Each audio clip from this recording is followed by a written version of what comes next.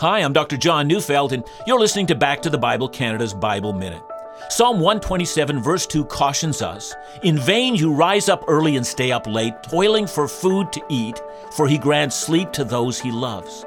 Thousands of people work for us as we sleep. Police, hospital staff, those who run power plants, night shift workers, all these people are hard at work as I snore, and I'm glad of it.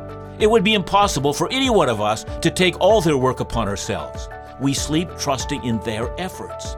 See, the psalmist invites us to place our greatest trust in the one who never sleeps, who's always working for us. As we slumber, God is active on our behalf. Our confidence rests in His care. So put your head on the pillow and rest. You can sleep, knowing His mercies are new every morning. Listen to Back to the Bible Canada each weekday on this station, or find us online at backtothebible.ca.